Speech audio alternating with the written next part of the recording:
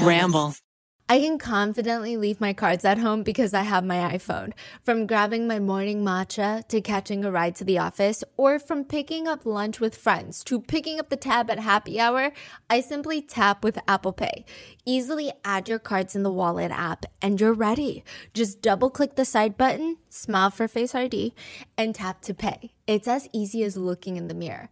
With each tap, your card number and your purchases stay secured. Pay the Apple way with your compatible device anywhere. Contactless payment is accepted. Welcome to Rotten Mango, episode number 5, I believe. Maybe number 6. I don't freaking know. I'm your host, Stephanie, professional as Bits Sue, and we are here with my fiance.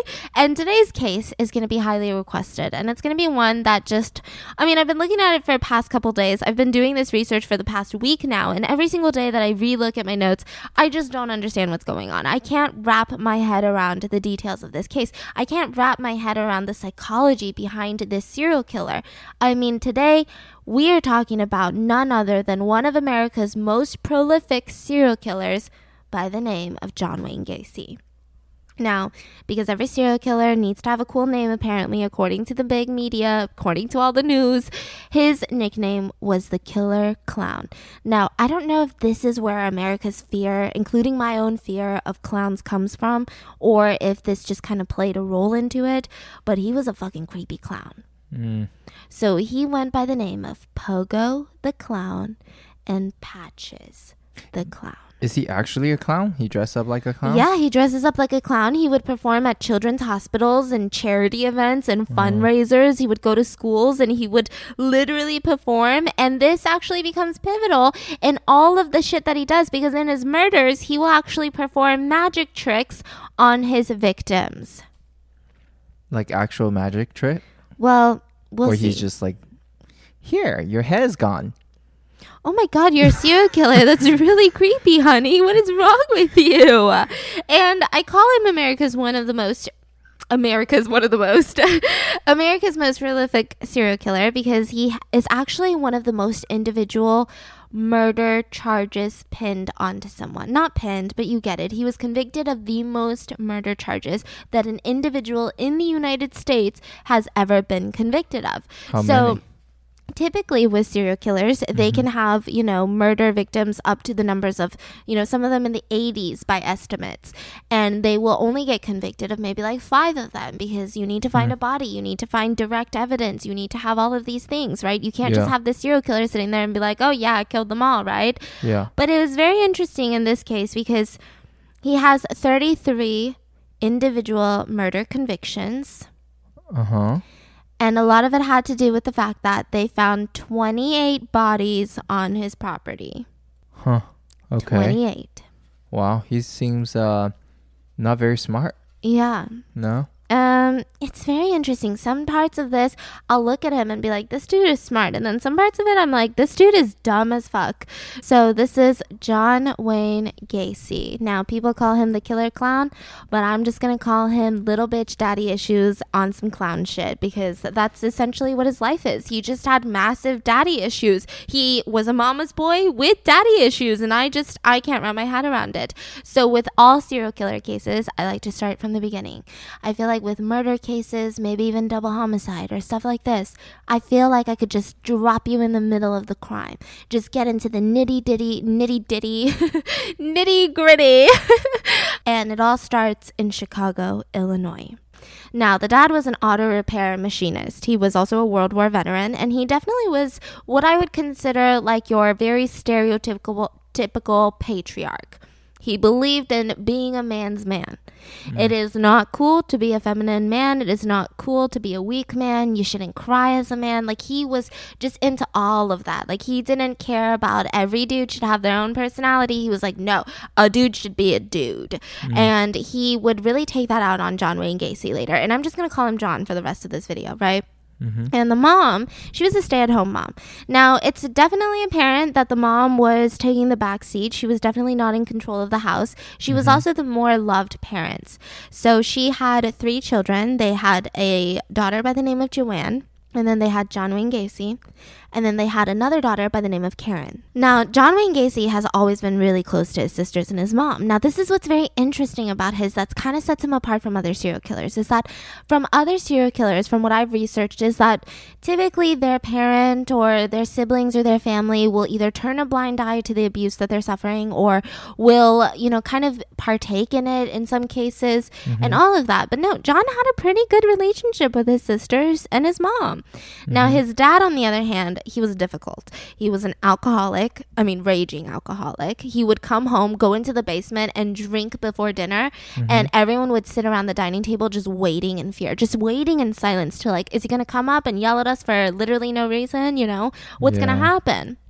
And he was abusive not only to John, but to his 2 other kids and to his wife. But John was always his least favorable. John was kind of just like that kid that he wanted nothing to do with. And a lot of it had to do with the fact that John was not really a man's man. John had a bit of a heart condition growing up when he was younger, and so he was chronically overweight just for the rest of his life. It's a problem that he had to struggle with. He was not allowed to partake in sports. He also didn't really enjoy doing these sporty things. He didn't enjoy going to like watch baseball with his dad. He actually really liked cooking and gardening, and he would do that with his sisters and his mom. And instead of embracing that, his dad would just beat him up for it. What? It was to the point where he would have friends over, and in front of all of his friends at such a young age, his dad would be like, "You're dumb and stupid. Your sisters are manlier than you. Your sisters are more capable than you," in front of all of his friends. Huh. And so the earliest memory that John Wayne Gacy claims that he had is that when he was around 4 years old, he saw a bunch of tools laying around on a table. And he was like, you know, this looks fun. I'm going to play with these. So he starts playing with them and he rearranged them a little bit. He didn't drop them. He didn't break them. Nothing. He just kind of rearranged the placement on the table. And his dad came in and beat him with a leather belt. Like what kind of tool? Just like little screwdrivers and stuff? Yeah, nothing too serious. So the dad really disliked this kid for whatever reason. And even one of the sisters was interviewed, Karen, the younger sister, and she said that it almost seemed like dad wanted to beat him. Like there was nothing he could say or do that was right in dad's eyes. And so sometimes he would even hit him on the head with a stick, and one time he was unconscious from that. So he's like the scapegoat. Yeah. Okay. And at 6 years old, he ended up stealing this toy truck from his neighborhood store. And he tells his mom about this toy truck. And the mom is like, okay, you're going to bring it back to the store and tell them that you're so fucking sorry. And so he says, okay, I'm going to do that. And then for some reason, the mom ends up telling the dad. And the dad beats him with a belt. And at this point, the mom just felt like the punishment was too much. This is too much, okay? So she steps in front of him and is like, don't beat my little baby. Yeah. And the dad's like, see, this is what I'm talking about. You're such a little mama's bitch. Like, you're a sissy. Like, you're probably going to grow up to be queer. Those were his words, not mine. Like feminine? Is that what it means? I mean, I think he was intending in more of like, he's going to grow up to be gay. Which does kind of play a role in John's life. Is John gay or? He claims that he's bisexual. Okay. But it does seem that he was more gay than bisexual, but I don't know. So it gets very interesting because he says something to his wife that makes a lot of people feel like he was not bisexual. Like no one's gonna be like, oh no, like I'm definitely not saying, hey, you don't know your sexuality, I know it better. That's not what I'm saying. But there is something in this story that makes you think that's a little weird. Okay. Now, early on in his life, he's not even 10 years old yet, and his dad gets a phone call, and he picks up the phone, and he's like, what's going on? And they're like, okay, listen, I know this is going to be really hard to hear, but we saw your son, John Wayne Gacy, and another boy sexually fondling a young little girl. I mean, they were also young at the time. They were under 10 years old. And so this was kind of alarming. This is like the first thing that I read that I was like, ooh, this is where the childhood starts to get increasingly alarming because, you know, I've read a lot of childhood analysis of serial killers. I'm definitely not an expert, but I am definitely fascinated, and it's something that I love to read about. Yeah. And what's interesting is that his abuse compared to all of the others doesn't seem as intense. So this is like kind of like the first part where I'm like, oh shit, some shit's going down right now, because even with the leather belt, even with all of these things, it's not something that seems so in common with a lot of other serial killers' children, you know? Yeah. childhoods. And so I'm like, okay, this is really weird. And so the dad obviously beats him up some more. And then one day, John Wayne Gacy gets molested by a family friend. A male, older male, who definitely is a pedophile because I believe he was in his early teens at the time. And he would take John into his truck and then he would start fondling him. And because of how his life had been set up and because of the relationship that he already had with his dad thus far, he felt like if he told his dad anything, his dad just would not believe him, or they would say, you know, it's your fault. Why did you get in the truck? Why did you even say you'd do this? Why did you A, B, C, and D? He just did not trust his dad. And this was his dad's friend. So obviously, John did not feel comfortable with telling either of his parents. And I think this is where a lot of the problems started stemming. I don't know if this was repeated abuse by this one man, but it definitely seems to play a very big role in his life. And in high school, he started having even more issues. So in high school, he had a lot of hospital trips. Now, this kind of reminds me of the Unabomber, right? Not entirely so, but very, very similar. So he has this heart condition. He's told to avoid all sports at school. He starts getting very, very heavier. He starts getting overweight clinically, right? And his dad did not like it. He just wanted some like dude. Like he wanted like an army man. He wanted a veteran. He wanted someone who looked like a man. And John did not in his eyes. And he started having these seizures, and then he would start blacking out, and then he had a burst appendix. And between the age of 14 and 18 years old, collectively, he had spent almost a year in the hospital. So his grades start slipping. So his dad's like, you're not even a dude. Like you can't even play sports. You can't even do this. I mean, his dad was super toxic and abusive. This is disgusting. I feel like I don't want to sympathize too much with him because people get mad at me, but think about it right now. This serial killer is not a serial killer yet. He's just 14. Like, yes, we can be mad at the dad. The dad is the issue right now in terms of this story. And so he spends a year in the hospital. His grades are declining. His dad is like, you can't even fucking play sports, and now you're getting C's. Like, you're literally useless. You're a waste of space. I am so disappointed to have a son like you. You're not even a son. Like, he would just say some of the craziest shit. And he would be laying in the hospital bed, and the doctors knew that this boy, this 14-year-old boy, had just suffered a seizure. And his dad would look at the hospital staff, look at him in the eye, and go, I know you're just faking this for sympathy and attention, and you need to stop. Wow. And everyone's like, what are you talking about? Like, what are you talking about? He was never formally diagnosed with anything, though. And I think that's what kind of triggered his dad even more. So everybody else that knew John, his friends, family friends, his other mom, his other parent, I meant, his sisters, the hospital staff, they knew that something was wrong with John, but it was never formally diagnosed because they couldn't pinpoint it. So he's just keep getting sick, but nobody knows why? Yeah, and because there was no formal diagnosis, his dad was like, you're faking it. Why couldn't they find out what's wrong with him? I don't know. Yeah, and it kind of stops later on, which is interesting. Okay. So when he's around 13 years old, Karen, his younger sister, goes into his room. And she knew that she wasn't allowed into his room, but the younger sister was obsessed with John. She just felt like John was like this big older brother that she loved so much and just kind of wanted to snoop around. I mean, she's young too. She's like, why can't I come into your room? And so she ends up going into his room, and inside of his closet, he had this brown paper bag. And inside of it were silk panties. Now, she's kind of confused by this, so she immediately tells her parents, because this feels off. This feels wrong. Okay. I mean, John's 13 at the time. This is very, very weird. This is not something that's normal. And John kept denying it, and he was like, I don't know, I didn't do it, I don't know how it got there, like, that's not my problem. And Karen went to her mom one day, and she was like, Mom, like, what's going on? Like, why is he in trouble? Why was that in his room? Yeah. And I think his mom couldn't lie to the daughter because she's the one that found it. You know, it's one thing if it's like, oh, honey, don't worry, it's something about school that they're fighting about. But it's like she knew why they were yelling at him. Yeah. And the mom said, John has a little bit of a fetish. You know, the one day when he was younger, I found a brown paper bag too, sweetie, and it had my panties in there. Oh my gosh. Yeah, it's just something is a little wrong, but we're going to figure it out. And she was like, okay, well, let's figure it out. Now, John will later tell a best friend by the name of Barry.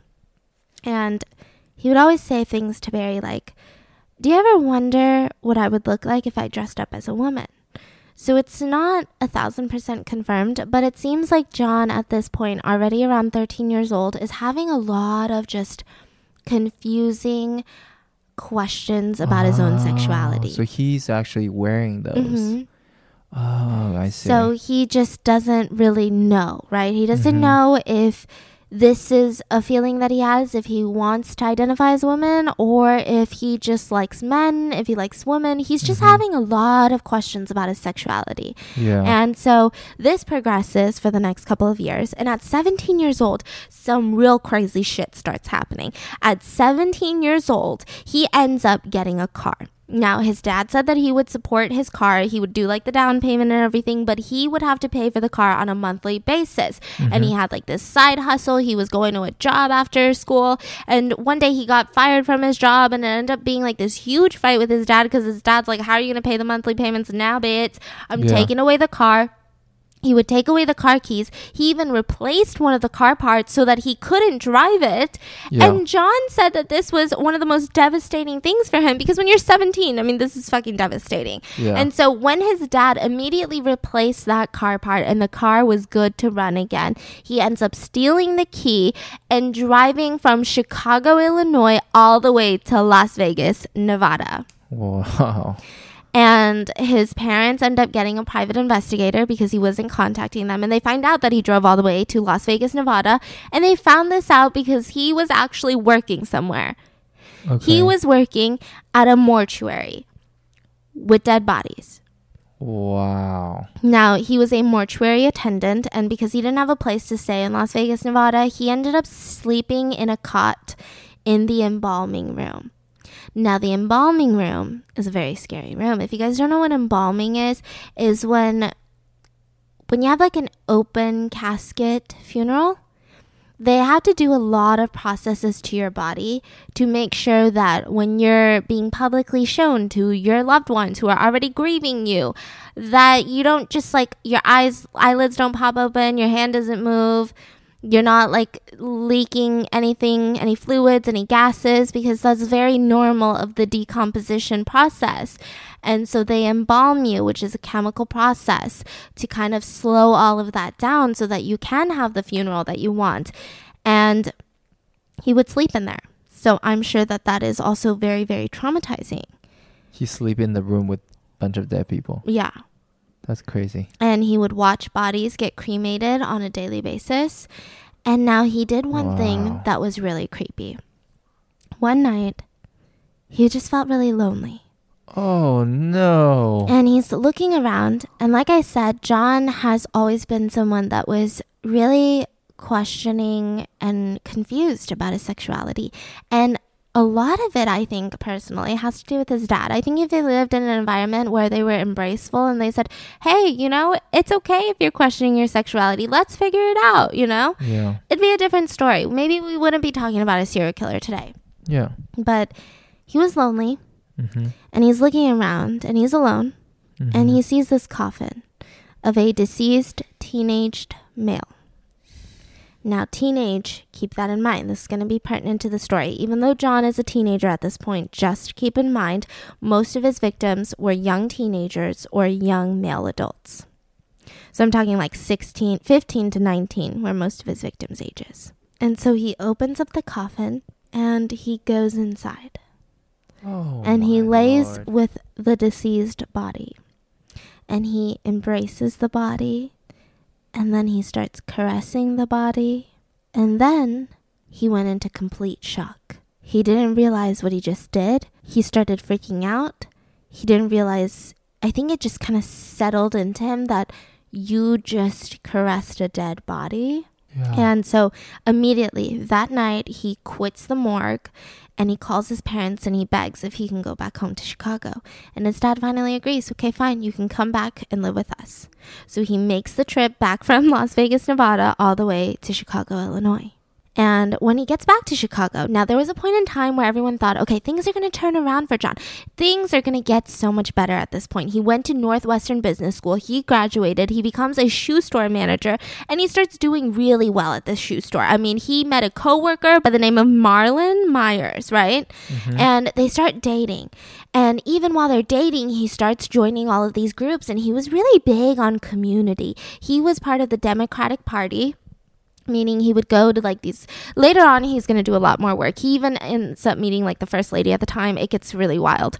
What? And so he ends up joining the JCs, which stands for the United States Junior Chamber, and it's for people that are 18 to 40 years old, and it's a leadership training organization. So pretty much you go there, imagine like a Boy Scouts, but for the real world and for a lot older now. Yeah, okay. That's kind of the vibe. So like these older men will join, and they'll teach these younger men like how to start your own business, etc., etc. You know, that Tony Robbins shit. And he was focusing on business development, management skills, community service, and he started joining this local JC committee while he was dating Marilyn. Now, he loved it. He fucking worked tirelessly. Now, what's interesting about John Wayne Gacy from other serial killers is that the one positive thing I can say about him is he had an insane work ethic. I mean, he worked nonstop all day, every day, to the point where you're like, how does he have so many hours in the day to do this, but also have his like just secret life of being a serial killer? Like, it doesn't make sense.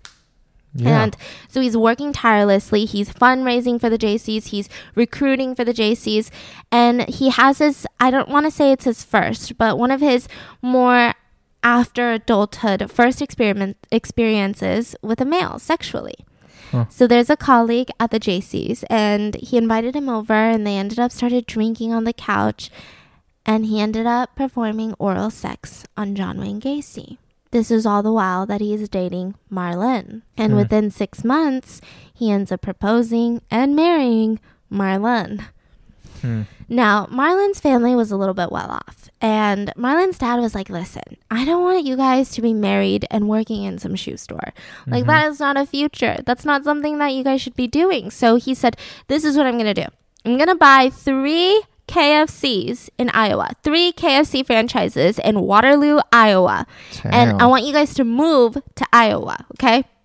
And I'm going to pay you guys every single year to manage all 3 franchises. You don't have to be there every day, but you just have to manage each store, make sure their manager's doing their job, make sure all the employees are doing their job. So just the base salary that this couple was going to get after getting a free house too in Iowa was $115,000 a year. That's calculated with inflation. And they also said that you're going to get a share of the profits earned by the restaurants that you manage. So whatever that percentage is, I mean, he was killing it. He was making a shit ton of money. He went from being a high school dropout to going to business school to a shoe store manager, and now he's making so much money. Yeah. And so he moves with Marlon to Iowa from Chicago, and he starts doing some weird shit, okay? He starts turning his basement into a club. He called it a club. I don't know how clubby a basement can get, but he called it a club, okay? And he would invite his employees over to drink and to play pool. And some other stuff? And some other stuff. Now, his employees, when you think about restaurants like KFC, I mean, you're talking about a lot of like high schoolers. You're talking about people who are like, hey, maybe I'm in school right now and maybe I want a job. Or like, hey, it's my summer off from college. He would invite all of these young people over, and he would underage drink, like provide drinks for these underage kids, and they would play pool together. And John employed both sexes. So he was not discriminating in the workplace per se, but he was sexually harassing and assaulting in the workplace. So that's so much worse. And he would really just interact with the teen boys that were his employees. So he already took advantage of those boys at that point? So at this point, he'll start being like, oh, come over to my basement, like, it's gonna be a club. And then they'd come, and they're like, oh my god, you're like the coolest boss ever. I can't believe you're letting me drink. Like, you're so fucking cool, John. And then he would try to make these sexual advances on these young boys. And how old was he? Like 20s? 30s? Yeah, like 20, 30s. Okay. Yeah. Okay. And if they said no, he would say, take a joke. I'm married. Like, you're so dumb. And sometimes he would say, good. Like, you really don't like stuff like this, huh? Yeah, me too. I don't like homosexuals. Like, he would be like, I was testing your morals. Because some of the boys in Waterloo, Iowa would be like, that's nasty. Like, that's, you know, and then say a derogatory phrase. And then he'd be like, yeah, I was just testing your morals because that's bad, right? And so, again, he's just kind of weirdly suppressing his own sexuality, right? And he ends up having a son and a daughter with Marlon. And Marlon has no idea. Yeah, it doesn't seem like she has any idea at all. Okay. And John says that this part of his life was almost like a perfect life. You know, Marlon was happy. The kids were happy. Gary Gacy, sorry. John's dad even visited from Chicago to Iowa. And during that visit, he ended up apologizing for everything. John's dad? John's dad sat John down and said, you know, I was hard on you. I really was. I'm sorry for beating you. And I'm sorry for all of that. And you know what, John? I was wrong about you. I didn't think that you'd be successful. But look at you now. I didn't think that you'd get married to a successful woman and have these beautiful kids. But look at you now. Interesting. And so he finally got his dad's approval. And what did John think about that? Did he talk about it? He was so happy. And in Iowa, he was also continuing his work as a JC, right? He's a JC member, again. And while he's working these 12 to 14-hour shifts between the 3 restaurants, between all of the bookkeeping, et cetera, I mean, he was highly regarded for his fundraising work at the local JC Center, right? Yeah. And some said, you know what, he brags a little bit, but, you know, he does a lot of good work for our community. So we really like him. And he would even go to meetings and he would supply a bunch of fried chicken. And something that I thought was very weird is that he would supply all of this fried chicken and then he would tell everyone to call him Colonel, like Colonel Sanders. Like the KFC man. Yeah. I mean, I just thought it was weird. And then like people would be interviewed and they'd be like, oh, like, that's funny. Anyways, John. And he'd be like, no, I insist. Call me Colonel. And they'd be like, what? That's fucking weird. Like, I don't know how I would react if someone was like, no, just call me Princess. And I'm like, what? Stacy, what's going? I insist. Call me Princess. I'm like, okay, I don't know how I would react. JC, the business community, where they're growing all of these young men into being successful entrepreneurs, they had a little bit of a very special interest. While they were very, very invested in building leadership skills and building business communication skills, they were also really interested in swinging. They loved wife swapping, they loved prostitution, they loved pornography, and they loved drugs. What? Yeah, so a lot of that community in Iowa was heavily invested in all of these things. So they'd be like businessman by day, fucking swingers party by night. And it was just kind of wild. Yeah, it sounds exactly like everything that happens in LA from what we've heard. What? Not personally. What is going on? John was also really involved, and he especially loved the prostitution aspect of it because he had a beautiful wife at home, but John was really interested in men. So he would get a lot of male prostitutes, and that was just kind of his thing. And one time, this is where all the crime really starts to take up. I don't know if there was a lot of crime prior to this. I have a feeling there probably was. But this is when we have our first identifiable victim by the name of Donald Voorhees. Now, Donald Voorhees at the time, I'm just going to call him Donald, was 15 years old. And he was the son of a fellow JC member. And he had lured Donald into his home. John did. And John said, you know, Donald, you're 15, but I have a feeling you're a man. So if you come over to my house, I can definitely let you borrow some porn. I know that your dad doesn't let you keep it around the house, but I've got some crazy DVDs. Like, you've never seen shit like this before. So why don't you just come over? And now Donald, being a regular 15-year-old boy who is also very, you know, exploring their sexuality and like going into puberty, was like, I'd love to see some porn. And so he gets into the car, he lures him home, they go into the basement, and John starts giving Donald a bunch of alcohol. And so Donald gets drunk and he's underage drinking, and John ends up persuading Donald to perform oral sex on John. So this married man with a son, with a daughter, is having oral sex with an underage boy. And he started to continue to do this in very similar manners with a lot of other victims. So he would say, hey, listen, you want to see some real speed? You want to see some real nasty? Come over to my house and I'll show you some porn. And all of these kids would be like, wow, you're like so loved in the community. You're like that cool uncle. Like, you're so cool, John. And they'd go over and then they would get assaulted by this raging pedophile. And one of the very weird instances was that he actually encouraged one of these minors to have sex with his wife, his own wife. And his wife ended up having sex with one of these minors. I don't really know for sure if she knew what was going on, if she knew that he was a minor, if she knew that John had put him up to this. I don't really know for certain, right? But he takes this information and he ends up blackmailing that teenager into now having oral sex with John, because he's like, listen, I mean, you just had sex with my wife. I could totally tell your parents. I know your parents. I could totally tell the whole world. I could totally just like make this a big scene.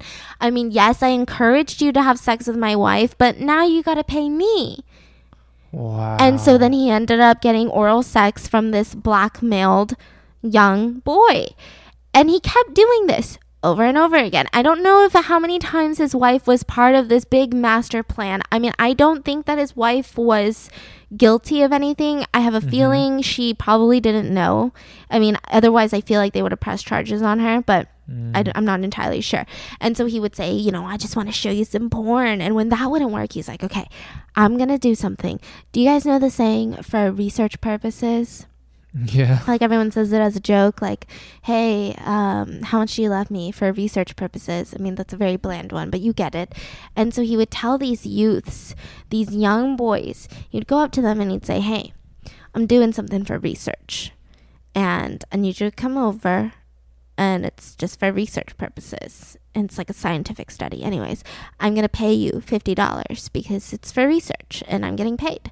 And so they'd be like, oh yeah, $50? What the heck? I'm literally 15. Like $50 is a bajillion dollars in my head. I mean, $50 even to this day is a lot of dollars, right?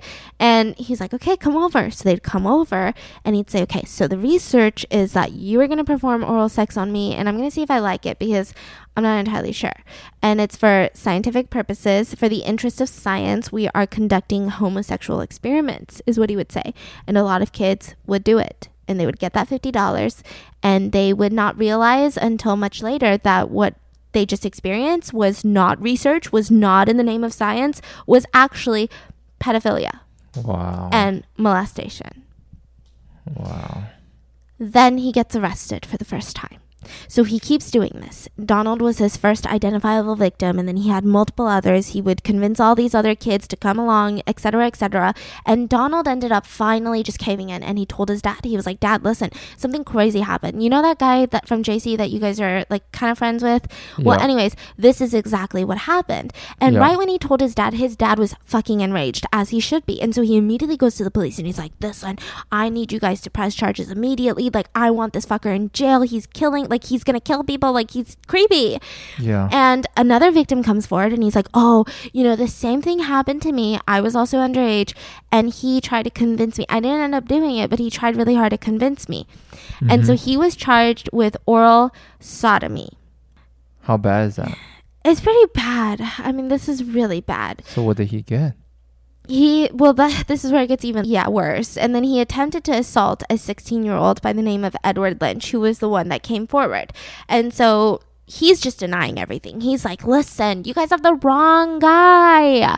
What are you talking about? I'm John Wayne Gacy. You know the KFC right there? I own that shit. You know the other KFC right there? I own that shit. Like, what are you talking about? I am a business owner. I am involved in these community building activities. Like, you're crazy. I have a wife and kids. And he's just denying it. And so he's like, you know what? Fuck this shit. Police officers, give me a polygraph test. And so they're like, okay. They give him a polygraph test. And when they asked him if he assaulted Donald and Edward, it showed signs that he was nervous, even though he said no. But he did not perform well in that polygraph test. He did not perform well. Yeah. So that's good for the police. Yeah. And so he's like, no, well, that's a stupid test anyways. I didn't assault them. And so then he starts going around telling all of his friends, listen, I am publicly denying this. This did not happen. And I honestly think it's fucked up. And everyone's like, what do you mean? Why is it fucked up? And he's like, Well, you don't get it, do you? Donald's dad, do you guys remember? When I was nominated to be an Iowa JC president, he opposed my nomination really, really vocally. He didn't want me to be the president. And now what? Now he's like, oh, I really don't want him to be the president. So how do I fuck him up? I'm going to send him to jail. So he's like, this was completely all political. He wants to be the president of the JCs in Iowa. And I had the most chance. And so a lot of people of the JC community, they rallied behind him and they were like, we support you. Wow. Yes, Colonel. Like, they just supported him. Wow. And they were like, okay, this is not that sounds crazy. Like, he absolutely was trying to blackmail you. And yet again, that's just not how the way that the law works. So even though all of these people believed him, the law did not believe him. And so he was indicted for a sodomy charge. Now, it gets even crazier. So he ends up getting a Chick-fil-A. I'm so sorry. A KFC employee that works for him. He was an 18-year-old by the name of Russell. And he says, listen, Russell, I'm going to pay you a little over $2,000. And what you're going to do is you're going to go find that little Donald boy and you're going to discourage him from testifying. And he's like, well, how do I do that? Like, should I just sit him down and have like a long conversation with him? And he's like, no, I'm going to give you this pepper spray. You're going to go up to him, bring him to a secluded area, pepper spray the shit out of him, and then beat him up and say, if you testify, you're dead. Okay. And so he was like, okay, I'll do it. And he ended up doing it. And Donald ended up getting sprayed in the face. He ended up getting beat up. And as he escaped, he ran away to the police and he immediately ID'd Russell. Wow. So he was like, I mean, this is a guy. This is what he looks like. Russell was arrested immediately. And at first he was like, what are you talking about? I don't even have mace. I don't even have pepper spray. What? And he was saying all these things. And then finally the police are like, listen, you're 18. Do you want to spend the rest of your life in jail? Blah, blah, blah. I mean, he was never going to be spending the rest of his life in jail. But you get it. They were intimidating him. Yeah. And finally he was like, okay, fine. John Wayne Gacy paid me to do it. Yeah. So they arrest Gacy on top of the sodomy charge. Now he's arrested for hiring and assaulting Donald. Okay. So after his arrest, he had a 17-day psychiatric evaluation. Because, I mean, this was mind-boggling to people. Like, first of all, pedophilia. Like a sodomy charge on a 15-year-old when you're just not just weird. And on top of that, who in their right mind hires someone to beat up a 15-year-old when you're in your 30s? Like, none of that makes sense. Even 15-year-olds don't do that to other 15-year-olds. And so he had a 17-day psychiatric evaluation with 2 different doctors, and they diagnosed him. Yeah. With antisocial personality disorder, which consists of a long-term pattern of disregard and a complete violation of other people. They have typically a low moral code and little to no conscience. They have super impulsive, super aggressive behavior, and they kind of have overlapping. A lot of people get it confused. They don't think that this in itself is a disorder. They think that either it has to do with sociopathy or psychopathy, but they just have a lot of the similar traits. Okay. And so the doc even said, like, I don't think that he's likely to get better with treatment. Like, it's unlikely. It doesn't matter if we sit here and talk to him about his feelings for 20 fucking hours straight. Like, I don't think that he's ever going to get better. He also cited on paper that his behavioral pattern is likely going to bring him to a lot of repeated conflict with society, which means he just does not function like a normal member of society. So at that point, everybody knows that this dude's fucked up. Oh yeah. But he ends up going around just doing some wild shit for the rest of his life. They said, but he is mentally competent to stand trial. So he's not insane. He's just, that's the thing. I feel like a lot of people use these things as excuses.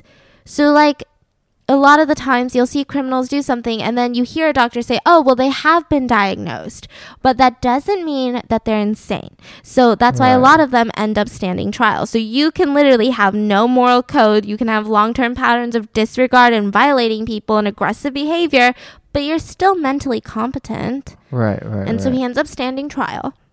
And in 1968, he pled guilty to 1 count of sodomy. He said that, Donald was offering me services. And Donald was like, listen, John, I will S your D.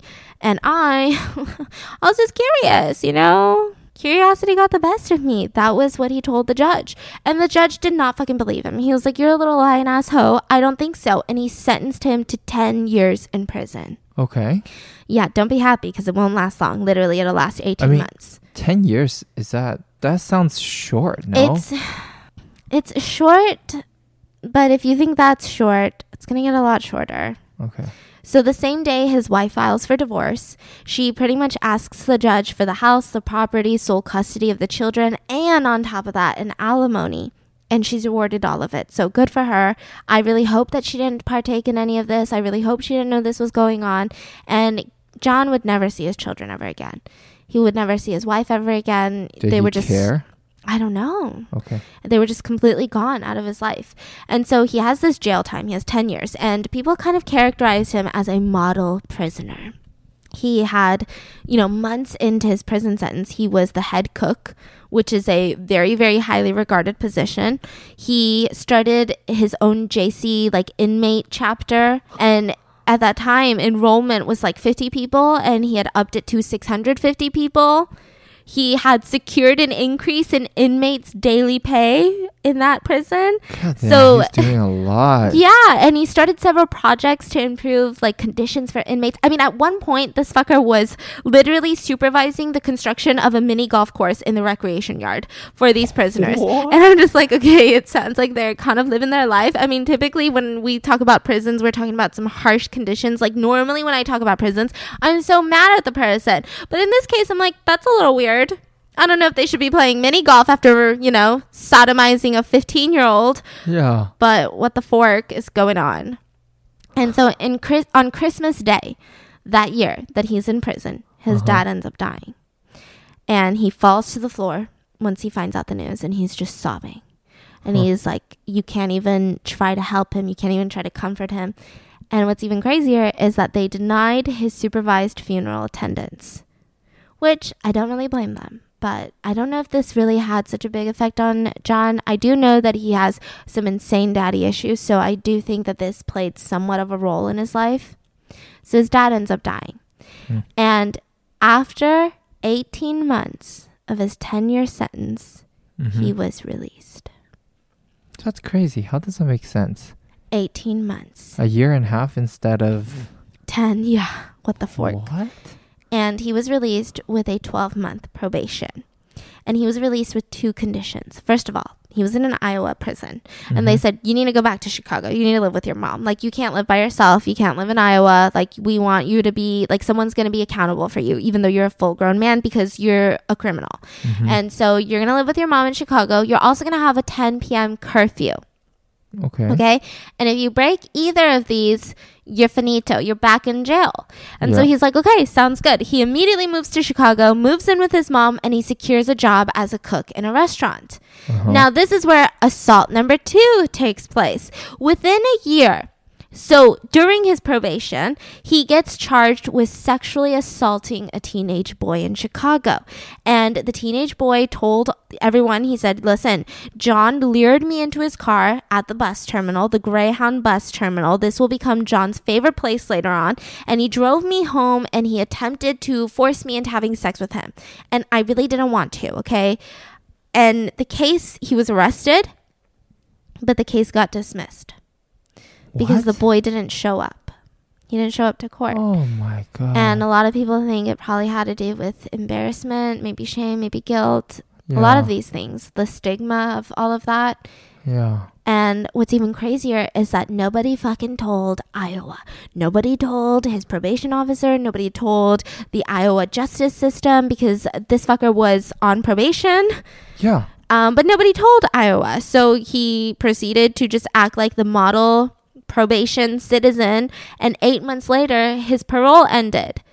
Wow. So he just kind of got away with another assault.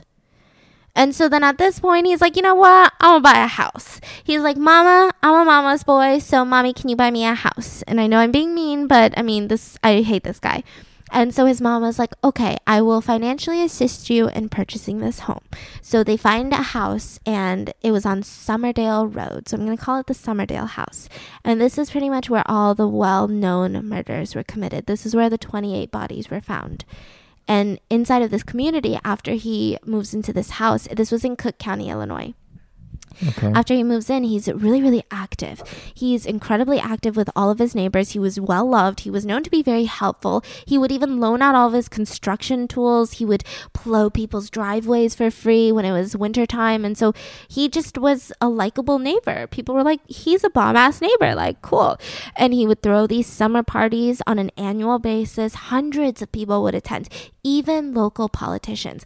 John Wayne Gacy was a super active member of the Democratic Party. I don't think that he had intentions to run for office or anything like that, but he was definitely very political. That's so weird. That's what I'm saying. I mean, this guy is weird. So like face value, he's super friendly, super helpful, you know, gets around with everybody. Everybody likes him. And like what's weird is okay, the JC thing, I kind of understand. I'm like, maybe he wants to be around younger men and take on that mentor role so that he can have some sort of authority or power, right?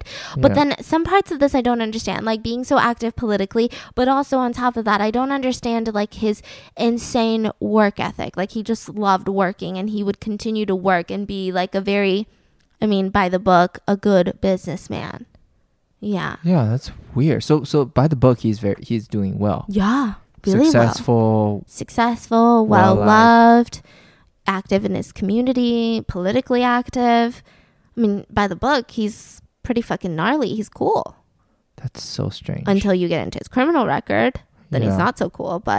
And so he enters marriage number 2 once he moves into this house. A woman by the name of Carol Hoff. Now, she was a divorcee. She has 2 young daughters, and she was a friend of Karen, which is John's younger sister. And they had kind of briefly dated when they were in high school. So this was just kind of going back into that comfort zone, and he just felt like he felt really comfortable around Carol. And so she immediately moves into the house with her 2 daughters. And a week before their freaking wedding, he gets arrested and charged with aggravated assault. So a young boy comes forward, a teenager, underage, and he says, listen, I was just walking and John came up to me and he flashed a sheriff's badge, like a police badge, and he made me get into his car, which looked like a police car, and he even outfitted his car weird. Like he would put those lights on top, and I saw his badge, and so obviously I got scared. I was like, am I breaking the law, sir? Like, what's going on?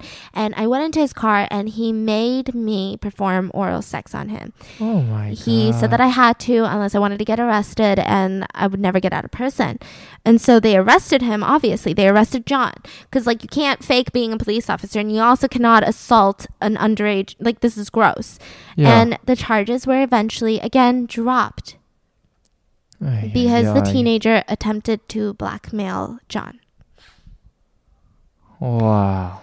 Which really, I mean, I don't want to say good for the teenager at all, because I don't know why the court dropped the charges, but I understand the anger. Right. I understand being a teenager and being like, you know what, fuck this. Like, yeah. Like, that's messed up. And so they drop those charges. So then he goes on to his next business venture. He gets married. He's living in this house with his wife and his 2 kids. And he starts PDM Contractors. And PDM stands for painting, decorating, and maintenance. And at first it started with a lot of minor work. So he'd be like, let me enter your house and paint your walls. And then later it went into like the big boy scale of like remodels, landscaping, all of that. And at one point he was bringing in $800,000 a year, this company. But it still was not enough for John Wayne Gacy. This is where I'm saying it's a little bit weird. He was obsessed with working. He was a workaholic. So he got another job. He founded this company. He's the CEO of this company. He's running PDM. But at the same time, he starts working for PE Systems. Now, this is a firm based in Illinois, and they specialize in pharmacy remodels. So they'll go into drugstores and they'll be like, hey, this looks outdated. We'll fix it all up, because pharmacies have like crazy regulations of how certain things are placed, etc., right? And so between these two jobs, he was a freaking workaholic. He traveled a lot. He just was obsessed with his work. So again, this is just so weird. Now, PDM, I can kind of see maybe why he started it. Yeah. Because he would hire a lot of high school students and young boys, because you don't necessarily hire a lot of young girls to do all these hefty remodels. And so he'd hire a bunch of them, and he would constantly try to have sex with them. He would just proposition them. He would say, hey, if you guys give me sex, I will loan you my car. I'll give you a promotion. I'll give you more money. I'll give you financial assistance for whatever it is that you need. And one of them even reported to the police that John sat him down and was like propositioning sex. And then one day was like, you don't have guns, right? I have a ton of guns. And you know how easy it would be to kill people? And so he's like, what? What the heck, dude? And then he finally gives in. And this murder is a very confusing murder. This is the first murder that John Wayne Gacy committed. And it is not like any other serial killer's first murder. It was not intentional. It just was weird. Okay. So there was a boy by the name of Timothy Jack McCoy, and he was at the Greyhound bus station, and he was traveling from Michigan to Omaha. So he was passing through Chicago. And so John sees him, and he's like, hey, what are you doing? Like, you just waiting around for a bus? And he's like, well, I am at a bus station. Yeah. And he's like, well, how about I give you a ride? Let me give you a sightseeing tour of Chicago. And he was like, okay, I mean, you seem cool, whatever. And around this time, again, hitchhiking was relatively normal, even for women. So just keep that in mind. This was not as abnormal as it sounds right now. And so he's like, yeah, I mean, I guess, but I do have to go catch my bus. I mean, it's not for another like long time, like a day, but I still have to catch my bus. So John's like, don't worry about it. Yeah. And so he drives him around Chicago, gives him like this amazing sightseeing tour. And then he's like, you know what? It's still not time for your bus. Why wait out in the cold? Why don't you come to my house and I'll take care of you? And don't worry, I'll take you back in time so that you can catch your bus to Omaha. And so he's like, okay, I guess that sounds cool. And so John goes to sleep in his own bedroom. Timothy goes to sleep in a guest bed. And John wakes up and he sees Timothy in his doorway holding a knife. And so John immediately stands up from his bed and he's like, what the fork? And Timothy was like, whoa. And he put up his hands almost in like the surrendering form, like putting his hands up in the air, like the police tell you to do. And as he was doing that, because he had a knife in his hand, he accidentally cut John a little bit on his wrist. And John gets upset by this. And so he wrestles the knife out of Timothy's hand and he starts just wrestling him. And finally a fight ensues and he was able to pin Timothy, this young boy, down onto the ground, and continues to stab him multiple times in the chest. Now, Tim is dying. He is not immediately dead. When you're stabbed multiple times in the chest, it is not like a painless, immediate death. It's a prolonged death. And so he is, the way that John described it was gurgling for air. And so he is laying in his bedroom floor, dying. And John goes to wash off the blood from the knife. And he walks into the kitchen. And he realizes that Timothy had made them breakfast. And he had walked into John's room to wake him up. And he just like mindlessly forgot that there's a knife in his hand. Oh my gosh. And just said, hey. And John got really just crazy defensive, I guess, and ended up murdering him. It was all a misunderstanding. Now, for a lot of people who might have a misunderstanding like this, maybe you did want to do something out of the goodness of your heart. You pick up someone, you bring them to your house, and then you see them in your doorway with a knife, and you end up murdering them. I don't think how that's possible because, I mean, there's just a lot of things that are weird with this story. But anyways, let's say you end up murdering them. You would think that you would call the police, explain the situation. It was self-defense, A, B, C, and D. This was like you had the wrong idea, A, B, C, and D. And then you would regret it for the rest of your life. And this would be this heavy, heavy guilt, shame, baggage that you would carry for the rest of your life, right? Right? No, because John said that when he was stabbing Timothy, he had never orgasmed like that before. Yeah, he said he had a mind-numbing orgasm while Timothy was grasping for air. Holy fuck. And this is, in quotes, what John said. That's when I realized, death was the ultimate thrill. Oh my goodness. And then almost immediately, he had his second murder. It was still an unidentified male who was strangled in his house.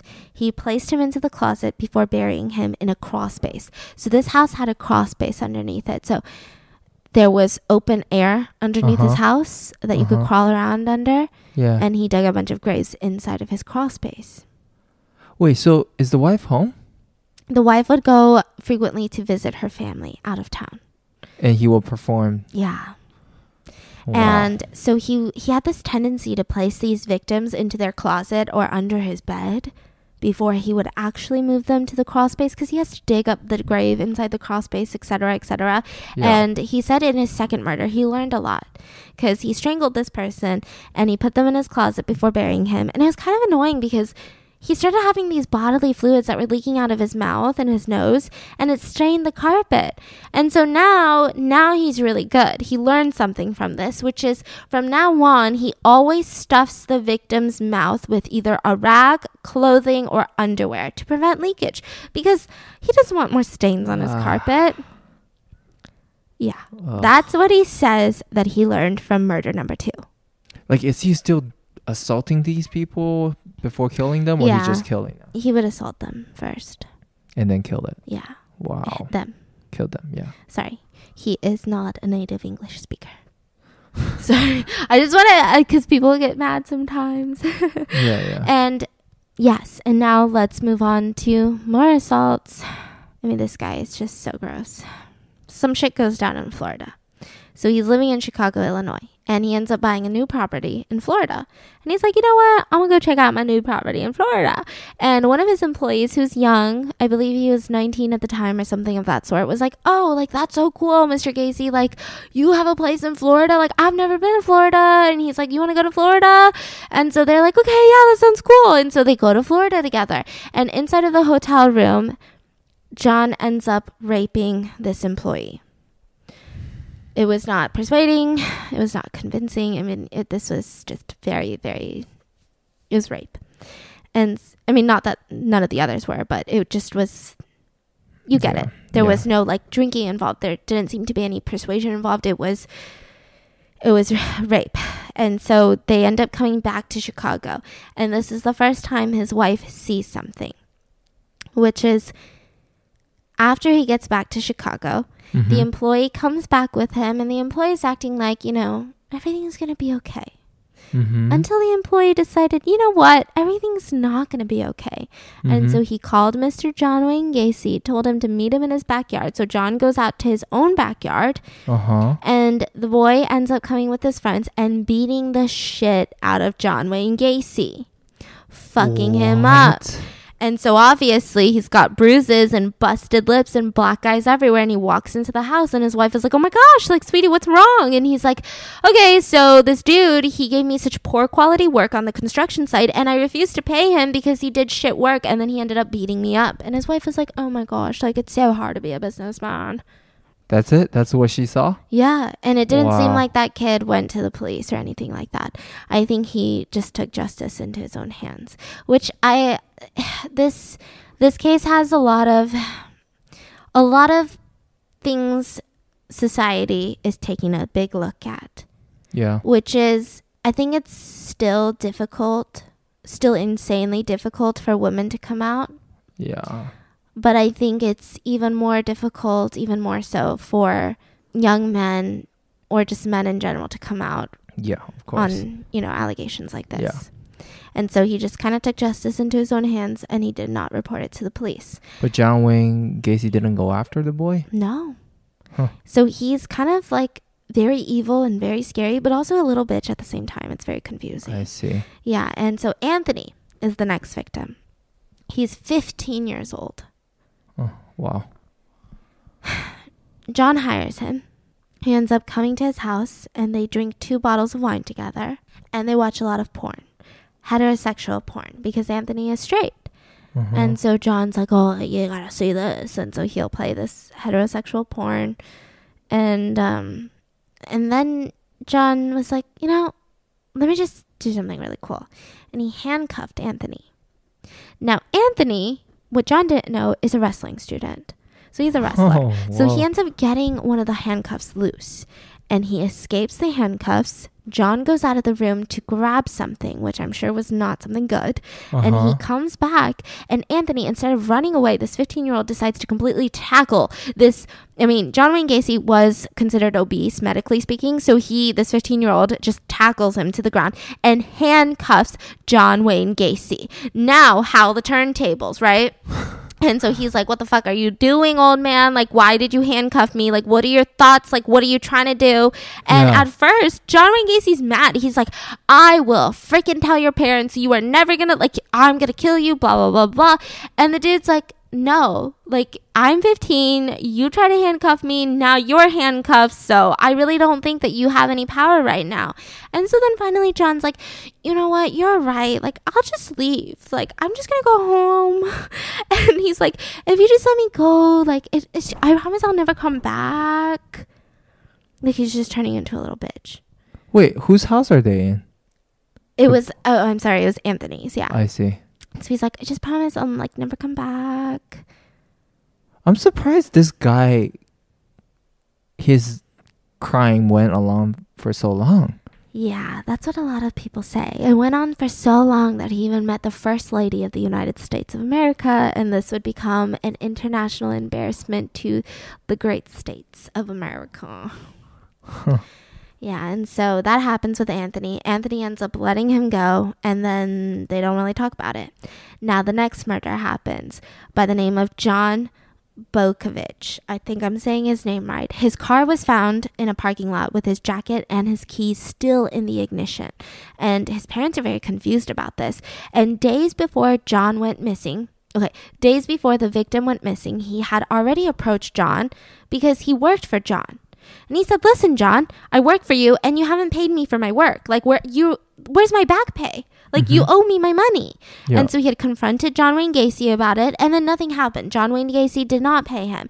And then suddenly he goes missing. His car was left in a parking lot. And so his parents called John Wayne Gacy, and they're like, hey, listen, like, I know that you guys had probably a heated altercation. Like, did something happen?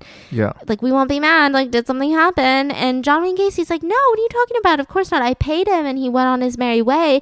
And I'd be more than happy to help you look for your son. I mean, I don't know where he could possibly be. Mm-hmm. And he was just kind of sweet talking to the parents. And the parents did not believe it. And so they called the police, and they called them over 100 times. Wow. John Bokovich's parents called over 100 times, telling the police to particularly investigate John Wayne Gacy. Mm-hmm. And they didn't. And John Wayne Gacy will later admit that he convinced young John to come to his house because he'll pay him, and then raped, tortured, and then murdered him. Wow. And then buried him underground. Yeah. Mm-hmm. And then he became a clown. How did that come about? So he ended up joining like this local Moose Club, is also another community to help children and teens in need. So he becomes a local member of the Moose Club. And inside the Moose Club, there's another group of people, and they call themselves the Jolly Joker Club.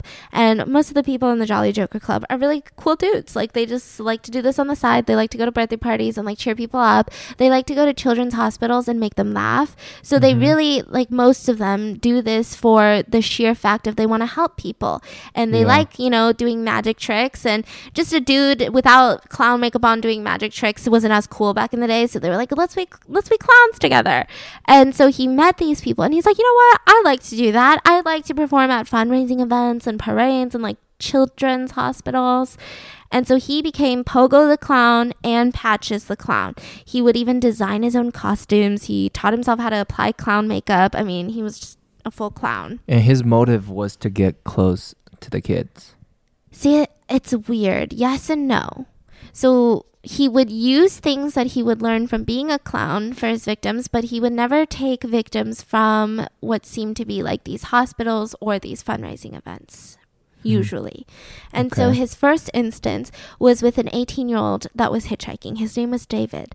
And so he's hitchhiking on the side of the road, and John Wayne Gacy opens his doors and says, listen, I'll give you a little ride. And so he gets into the car, and John's like, why are you hitchhiking, my love? Like, what's going on? And so he's like, I don't really have a job. And he's like, why don't I give you a job? I have a company. We do some construction work. I mean, it's not the easiest work in the world, but I mean, you're a young boy. You could do it. And so he's like, are you serious? Like, that'd be amazing. And so he starts working for PDM. And a month later, because he doesn't have a house, he ends up moving in with the Gacys.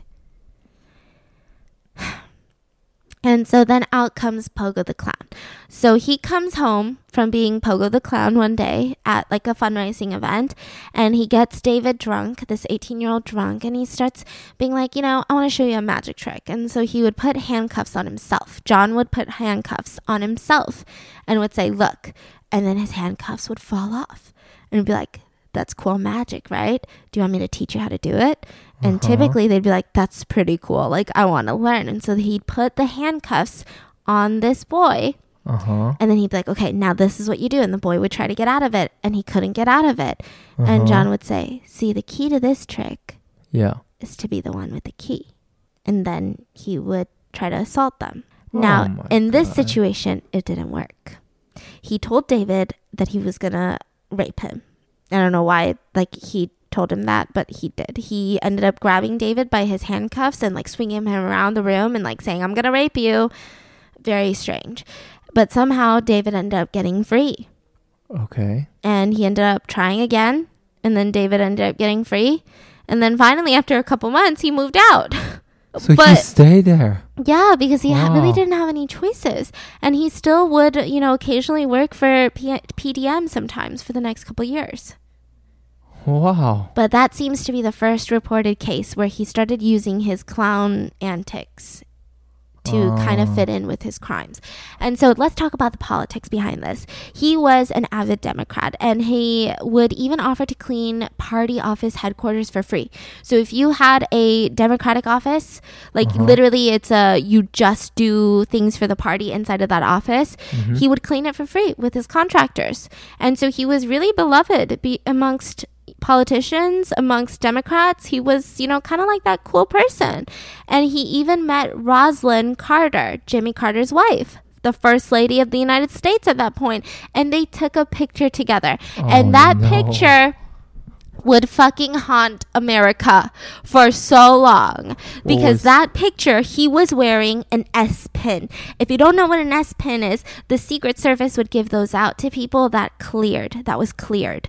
And you don't get to meet the First Lady unless you're cleared by the Secret Service, because that's the fucking First Lady. Like, it's not just like a meet and greet. Like, you can't just show up and being like, what's up, Miss Carter? Like, what's poppin'?